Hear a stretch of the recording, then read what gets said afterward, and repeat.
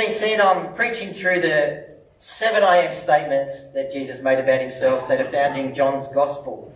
And I'm doing this really because I'm really, as I said, thinking, who is Jesus? Because I think that we really need to know Jesus. And we're going to tell people about Jesus. And I think if we're going to introduce him, then we really need to know. Today we're looking at the 4th of these statements. If you remember last week, the statement I made was about Jesus being the door. And it was all to do with what we call... Sorry, it's on. Is it working? Let me return to it.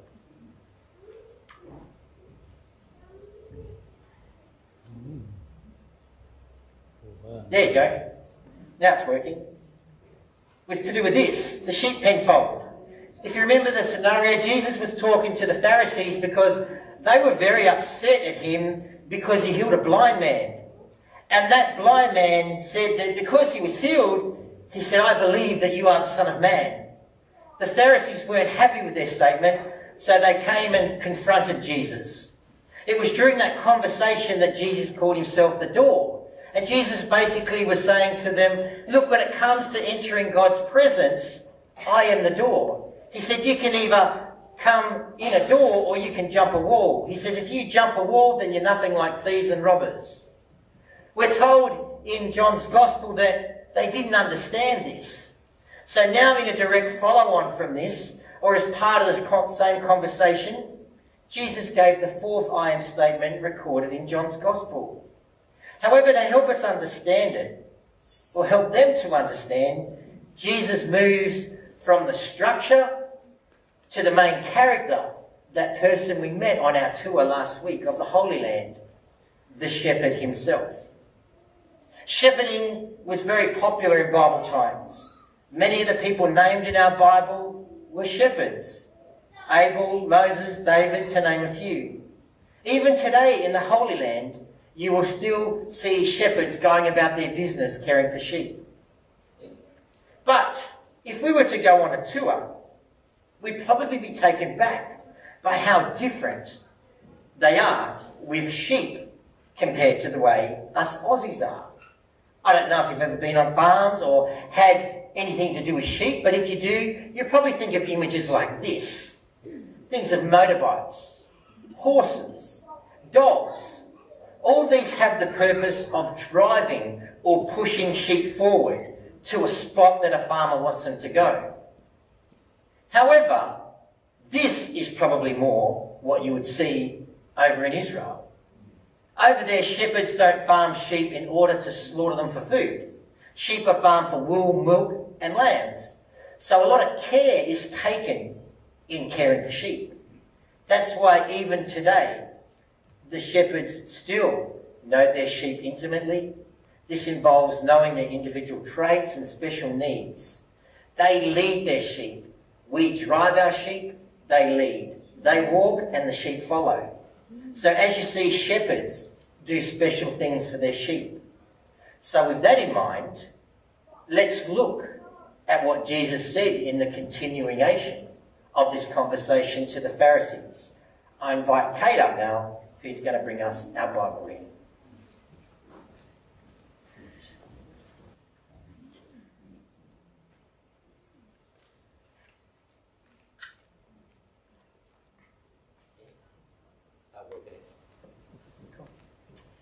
So from John 10:11 to 21. I am the good shepherd lays down his life for the sheep. The hired hand is not the shepherd and does not own the sheep. So when he sees the wolf coming, he abandons the sheep and runs away. Then the wolf attacks the flock and scatters it. The man runs away because he is a hired hand and cares nothing for the sheep. I am the good shepherd. I know my sheep and my sheep know me, just as a father knows me and I know the Father. And I lay down my life for the sheep. I have other sheep that are not of this sheep pen. I must bring them also. They too will listen to my voice. And there shall be one flock and one shepherd. The reason my Father loves me is that I lay down my life, only to take it up again. No one takes it from me, but I lay it down on my own accord. I have authority to lay it down and authority to take it up again. This command I received from my Father." The Jews who heard these words were again divided. Many of them said, "He is a demon-possessed and raving mad. Why listen to him?" But others said, "These are not the sayings of a man possessed by a demon. Can a demon open the eyes of the blind?" Thanks very much, Kate. Remember the scenario. Jesus is talking to the Pharisees who are upset at him because he healed a blind man. And that blind man claimed that because of that very action, Jesus was the Son of Man. The Pharisees weren't happy, so they came and confronted him. You know, if the Pharisees were already upset with Jesus, he isn't making his case any better by saying what he said. Jesus used a shocking word in this statement. In fact, he uses it 3 times. What word? He uses this word. Good. Now, at face value, you may think, doesn't really mean much to us. But this word good in the Greek is literally describes something or someone who is ideal or perfect. If anything was called good in these days, it was really, really set apart. The good thing was or became a model for others to imitate. The good thing could be followed and people wouldn't get into any trouble. I guess it's a bit like when we say, there's a good role model, go and do what they do. Now, I guess where we come from in the year 2023, it's no shocking surprise to us that Jesus calls himself good. I mean, he's definitely fitted the meaning. In his nature, Jesus was beautiful and fair. He had a goodness about him like no other. So of course he could call himself good. No damage done, right? Wrong. By Jesus using this word good, he was claiming to be God alone. Do you remember, even Jesus himself challenged someone who came to him and said, "Good teacher." He said, "Why do you call me good? No one is good except for God alone." So we must understand that Jesus just doesn't call himself a shepherd. He calls himself the Good Shepherd. He wasn't just saying it like we use the word good today when you say to someone, "How you going?" "Yeah, I'm good." Remember, in this time, this word, no one was good. No one. There is no one or no thing that was beautiful, fair, ideal or perfect except for God and God alone. And so for Jesus to say this word 3 times was to call himself God. Whoops, sorry. Anyway, sorry about the diversion. Now on to the message. To help the Pharisees understand that he healed the blind man, and the blind man was right in a way. He is the Son of Man. Jesus points out 3 ministries, or 3 things that he performs as the Good Shepherd. 3 things Jesus says, as the Good Shepherd, this is what I do. Here's the proof for you that I am the Son of Man. Here's the proof for you that that healed man was right. And the first thing he says is he dies for his sheep. The point Jesus is making in this is this. How does a shepherd care for his sheep? Well, in this dialogue, to help his case, he compares the actions of 2 different kinds of shepherds watching over sheep. The action of a shepherd who owns the sheep compared to the actions of the shepherd who's hired to watch sheep. His argument is this. What are the actions of the hired shepherd towards the sheep when danger comes? What does that man do, he says? He runs away. He takes off. Now, before we attack the hired man too harshly, in his defence, Jesus does give us a key reason why he does that. And it is this. The hired shepherd doesn't own the sheep. What's the point of laying down your life or dying for sheep that aren't yours? He's never paid a price for them. They never cost him anything. He's getting a wage. If he gets killed, he loses his wage. So we understand things that don't cost us anything, we really don't care about them. We really don't put time and effort into the things we haven't made a cost for. Compare that to the Good Shepherd. The good shepherd has purchased his sheep. He's made a cost. The sheep belong to him, Jesus says. They are his. The good shepherd knows the nature, and he knows basically sheep are stupid. They are prone to get into danger. He knows they need a shepherd to care for them, and when danger comes, what does he do? He stays and cares for his sheep. He fights off wolves. He will do whatever it takes to protect his sheep. Why? Because they've cost him something already. He's bought them. They are his. Jesus states when it comes to caring for people, he's comparing himself to the shepherd who owns his sheep. He watches and cares for his sheep in that way, and opposed to the hireman who watches over sheep only because they're paid to do so. So when there is danger, the hiremen run away, but Jesus says, I don't. When danger comes, I die for my sheep. Remember the context in this sermon. He's calling the Pharisees the hired men. He's saying, you are the hired men that run away. You don't care for people. You don't have any loving concern for people. Do you want proof? What did you do to the blind man that was healed? You excommunicated him. You got rid of him. You put him on the outside. That's not caring. You're like hired men. You don't own him. He did something and you just run away. They made no cost for that man at all. The only thing they did was to get rid of him. Compare that to the Good Shepherd. The Good Shepherd has purchased his sheep. He made a cost, so the sheep belong to him. They are his. When it came to the healed beggar, remember, how did the healed beggar have this conversation with Jesus the second time? Jesus heard that he'd been excommunicated. Jesus went out to find him. Jesus went out and found his lost sheep. Why? Because he cares. 5 times Jesus clearly affirmed the sacrificial nature of his death. I am the Good Shepherd. The Good Shepherd lays down his life for his sheep. Under the old allowances, the sheep died for the shepherd, but now the Good Shepherd dies for the sheep. He did not die as a martyr killed by man for a religious cause. He died as a substitute, willingly laying down his life for his sheep. The Good Shepherd dies for his sheep. Not only that, we're told the Good Shepherd knows his sheep. I had the opportunity to visit Kim this weekend. We were walking around his property and we went into this one paddock, and I was quite blown away because we went into this paddock and all these sheep come racing up to him, and he's patting them. And he was telling me their names, and he said, be careful of this one because it may do this, and if it gets a bit angry. And he was telling me how he hand-read this one, and it was something I'd never seen before with sheep. He was telling me about their attitudes, about where they came from, and as we were walking, guess what? They just followed us. Do you know, as good as that was, or that picture is for Kim and his sheep, what we read here is so much deeper than what I saw that day. In the Gospel of John, the word know means so much more than an intellectual awareness of what's going on.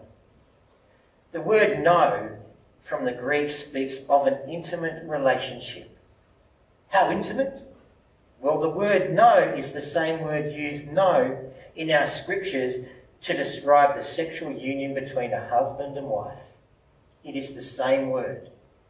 The same word know that Jesus says here is the same word used to describe the sexual union between a husband and a wife. It is used in the term of to be known in an intimate way with each other, or not known. No sexual intimacy has taken place. Jesus says as the Good Shepherd, he knows us on that same level of intimacy, relationship between a husband and a wife in sexual union. Man, that's close. That is close. You know, it can be scary to have someone know you that intimately. Chances are, if you're married here, no one knows you like your partner. But most times, it's also one of the most comforting things to have in your life, to know someone knows you that intimately. Why? Because most times when someone knows you on such a deep, intimate relational level, you know that they really do love you, and you know that they really do care for you, and you know that 9 out of 10 times they've got your back. Well, according to Jesus, this is how close he is the Good Shepherd knows us. That intimate relationship. What does the Good Shepherd know about us? He knows our natures. While all sheep are alike in their essential nature, each sheep has its own distinctive characteristics. And a loving shepherd knows and recognises the characteristics of their sheep. One sheep may be afraid of high places. Another sheep may be afraid of the dark shadows that come out. A good and faithful shepherd will consider these special needs when he cares for his flock. Have you ever noticed how different the 12 disciples were from one another? Peter was impulsive and sometimes outspoken. Thomas was hesitant. Andrew was a people's person and was always bringing someone to Jesus. Judas was the kind of person that wanted to use people for himself and the money. However, when you read the gospel, you can plainly see Jesus knew the 12 intimately. He knew their personalities. He knew what made them tick. And so he knew exactly how to deal with them and how to grow them and how to take them on the journey. Well, the same is true for us. He knows our nature. He intimately knows what makes you tick. He intimately knows how to scratch you where you itch. Or as my daughters used to say, Jesus knows what floats your boat. Because the Good Shepherd intimately knows our nature. But guess what? He also knows our needs. If I was to give you a piece of paper and say, write down the greatest needs that you have. Give me 3. I want you right now. I'm not doing this. But what are the 3 greatest needs that you have in life? I want you to write them down on a piece of paper. Chances are you'd be able to do that. You might be able to come up with some of your needs that you believe you need in your life right now. But I can't help but think what we write on that piece of paper mightn't be correct. There may be needs, but would it be the greatest need? Our greatest need in life is not to be educated. It's not to be made socially acceptable. It's not to be financially secure and stable. Our greatest need in life is salvation. We need to have our sins forgiven, our lives changed, and our future secure. That is our greatest need. Now, if that wasn't on your greatest need list, don't worry too much. You don't have to come up with that. In fact, you don't even have to think of that. Why? Because Jesus knows that of you. Jesus knows your need. In fact, he knows your greatest need. The Good Shepherd knows his sheep. He knows their nature and their needs. He knows his sheep and shows his love in a way that he cares for him. Do you know, I think it's sad that Psalm 23 has become a funeral psalm. I've said to Michelle, don't you ever have Psalm 23 read out at my funeral. Because it's not a psalm about death. It's a psalm about life. Psalm 23 is a beautiful poetic description of how a good shepherd cares for his sheep. While the sheep are in the pastures by the waters and even through the valleys, there may be dangers that the sheep will face, and they may be in need of many things. But the psalmist says, as sheep they do not fear. Why? Well, it doesn't matter if the sheep are in the pastures or by the waters or in the valley. All the time the shepherd is watching the sheep. All the time the shepherd is caring for his sheep. All the time the shepherd is meeting the needs of his sheep.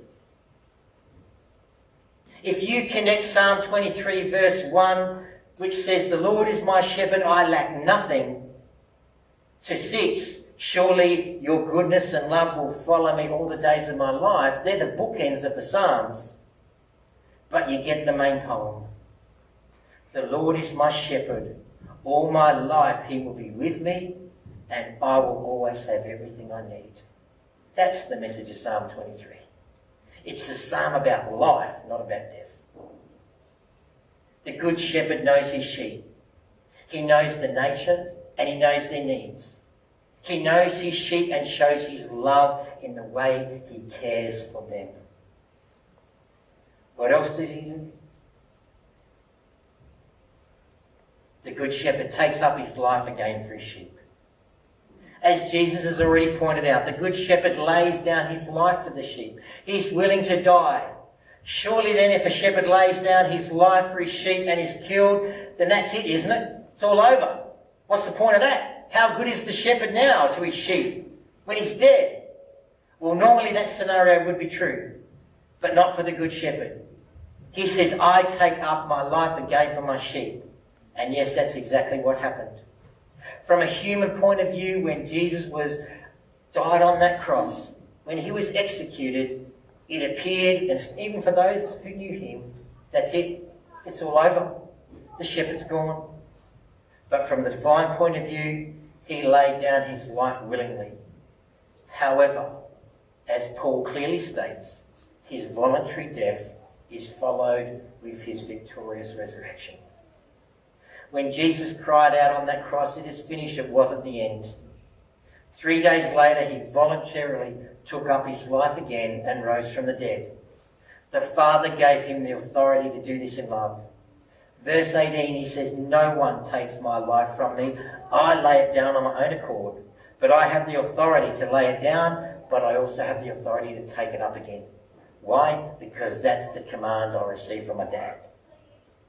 Sometimes Scripture teaches that it was the Father who raised Jesus from death. However, the Son stated that he had the authority to take up his life again. Both are true. The Father and Son work together in perfect harmony. So that's the Good Shepherd. He dies for his sheep. He knows his sheep. He takes up his life for his sheep. Now you may be sitting there, and I hope you are, and you're saying, yeah, Garth, you've only focused on one side of this sermon, the shepherd to us. And you are right. And that's why I want to finish with the part I left out. Because Jesus says something to these Pharisees. My sheep know me. As the good shepherd cares for the sheep get to know their shepherd better. How much better? Well, the same word is used again of that intimate, loving relationship. Jesus wants us to know him that intimately and that close as a lover.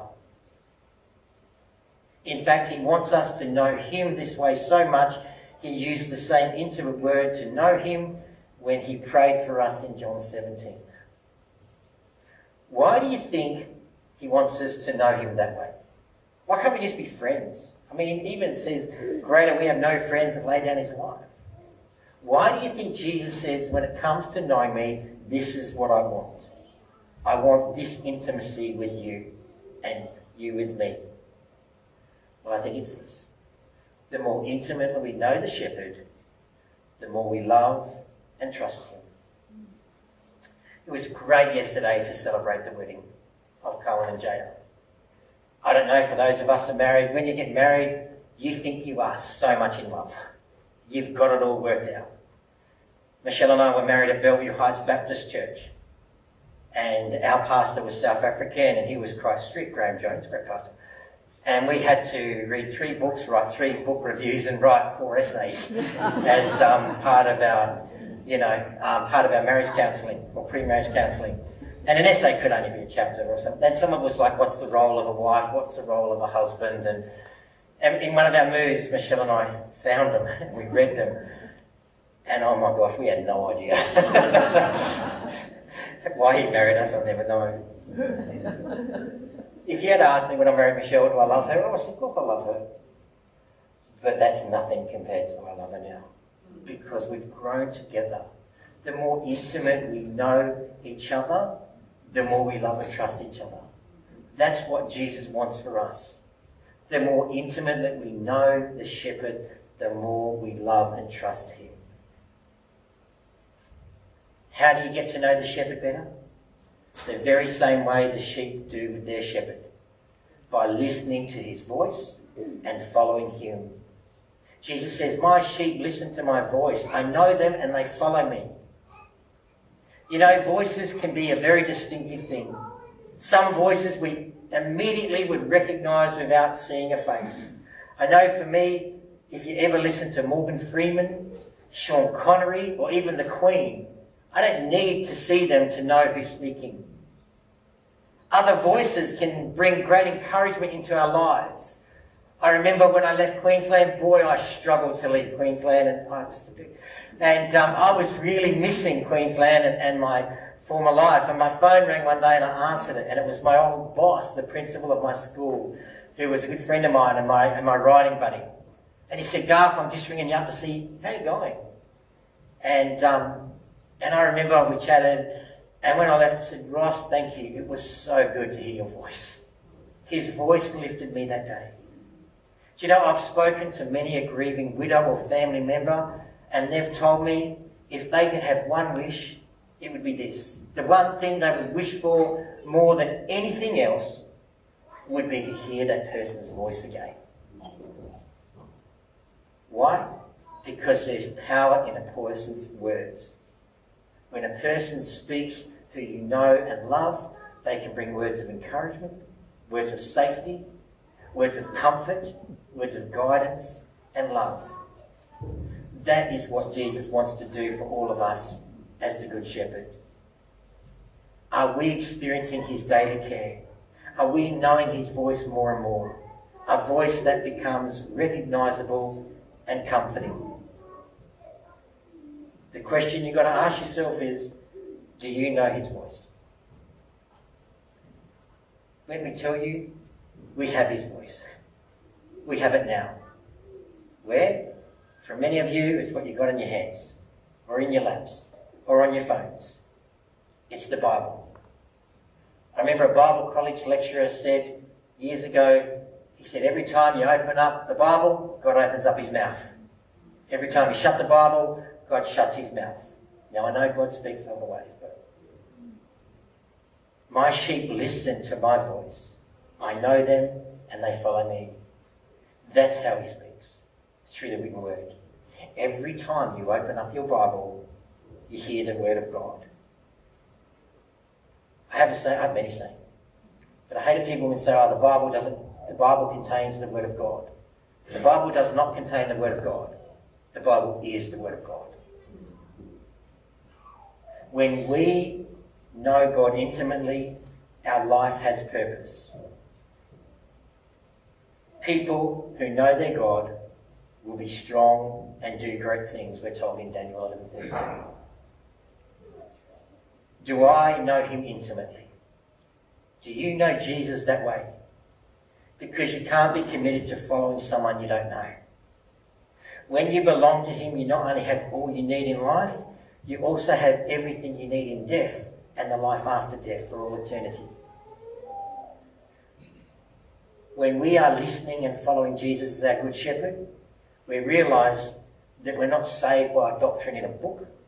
We are saved by a personal Redeemer, the Good Shepherd, Jesus Christ. We know him by faith. We need not fear. He is the Good Shepherd. How good are those words today? Well, they're only good if you are the ones who are in the know. They're only good if you truly know Jesus. Who is Jesus? Do we know Jesus the way that he wants him to be known? Great passage. Encouraging passage. Jesus is there arguing with these Pharisees. He lays it out. What's the response of those who heard? It's very divided. Some actually say, this man is demon-possessed. He's out of his mind. Why listen to a man like that? Others say, this doesn't sound like a man possessed by a demon. Can a demon open the eyes of the blind? To some, Jesus' words brought life that day. They got it. They realised the blind man was right. He is the Son of Man. To others that heard the same voice and the same words, it brought nothing but confusion. Some were in the know and some weren't. I leave you with this question. What camp are you in? pray. Father God in heaven, I thank you for the richness of your word. And I thank you that you're a God that loves us and saves us and brings us into a loving community. Father, I thank you that you have planned everything for us to have all we need. And Lord Jesus, I thank you that you chose to walk this path of obedience for your dad, and that you came and you died that sacrificial death for us. Father, may we never lose sight of how good we have it in you. May we never take for granted that we are under the Good Shepherd because of the door that has been opened up for us, and it's the same thing. Lord, I pray that as we go home this week, we open up our Bibles, speak to us in new and rich and exciting ways. May we share that intimate relationship with you that is going to grow each and every day. And Lord, as we come now to celebrate what you've done for us, to celebrate and remember how you laid down your life and you took it up again for your sheep, we are those sheep. We come before you, and we know that though our sins were once red as crimson, they're now white. We have been washed clean in the blood of the great shepherd. So we thank you for everything you do. In Jesus' name.